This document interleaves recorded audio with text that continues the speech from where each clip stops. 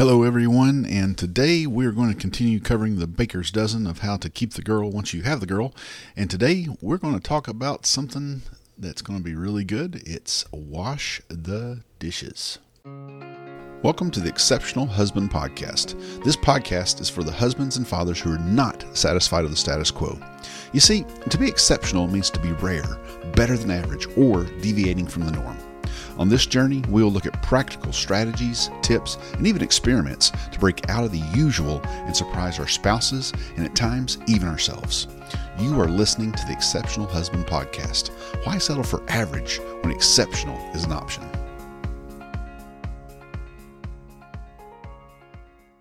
Hello everyone, and welcome to the Exceptional Husband Podcast. My name is Joe Sellers and I'm your host. And this is a podcast to help husbands who maybe you feel mediocre to average, but you really do want to be exceptional and bless your wife and be a great husband to your wife and a great father to your kids. And so that's our goal here, is to just help you along the way, to give you some tips and tricks and maybe even a few experiments along the way to really try to enrich your marriage and your family.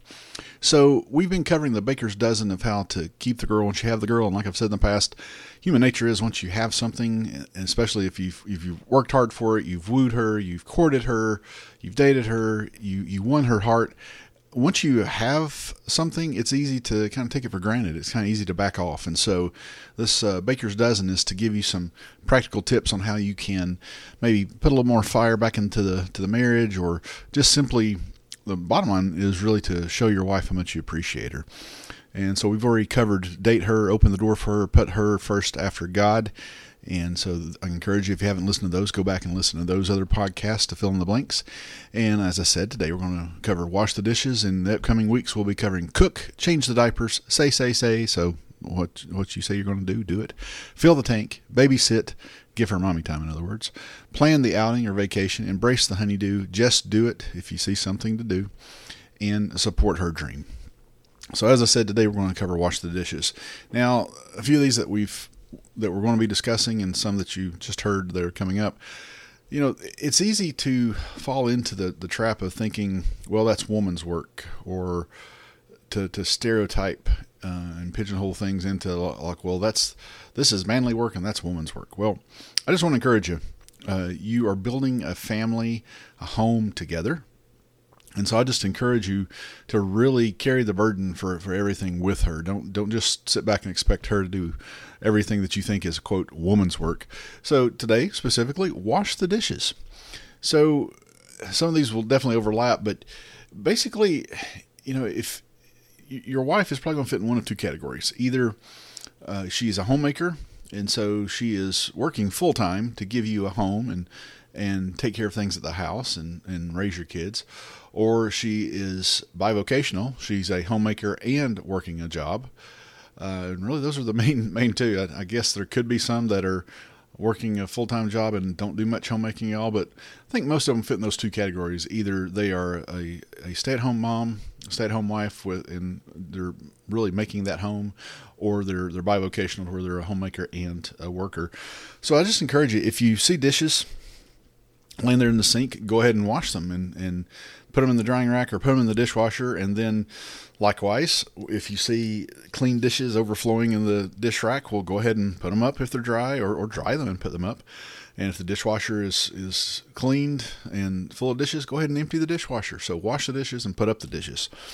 And what I encourage you to do with this especially is, if you have a dish or two, like maybe you just grabbed a snack or you've eaten something and not necessarily with your wife or your kids, just go ahead and wash it up yourself. Just wash it up and put it away, so that you don't just add more for her to do. And I think that's really the key here. One of the key principles that we're looking at with wash the dishes is, don't keep piling stuff on your wife and just expect her to do everything. Really be proactive and help her out. And like I said, one of the most practical ways you can do that is wash the dishes. If you've got a dishwasher, great. It makes it a little easier. Of course, I have an aunt that has told me my whole life that, yes, I have a dishwasher, and she sticks her two hands up and she says, I actually have two, my left hand and my right hand. And so she's proud of the fact that she's never had a dishwasher. So whichever category you're in, whether you have a dishwasher or your dishwasher is basically two hands, either way, wash the dishes. Don't let them pile up. Don't let them stack up. And if they're clean, put them up and just bless your wife. And if you've never done this before, think about this, guys. If you have never done this before and you just take this one tip from this series and you start applying it, think about how shocked your wife is going to be. Now, one thing that I will probably put into here various times along the way, do not, listen real closely, you might want to take notes on this. If you're driving, pull over and so you can write this down.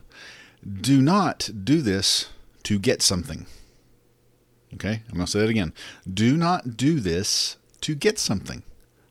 And you can fill in the blank of whatever the something may be. It could be a number of things, but don't do things just so that you can do tit for tat and you can do something and get something back. Don't do that, guys. Come on.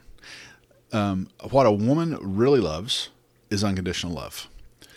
And you have to remember that love isn't just a feeling. It's more than a feeling. Okay, no, I'm going to sing now.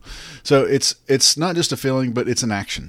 And washing the dishes is a real practical action to show you that you love her. But once again, don't do it so that you can talk her into, letting you buy that new gun or, something in the bedroom or something that you've really wanted or whatever. Just whatever you do on any of this on the list, don't do it to get something back.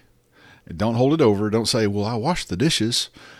Guys, listen, trust me, if you think of your wife's heart like a bank and you're depositing money into this bank and you're blessing her. And so I encourage you that you should have a very rich wife because of all the money you have deposited into the bank through love and action and showing her just how much you love her.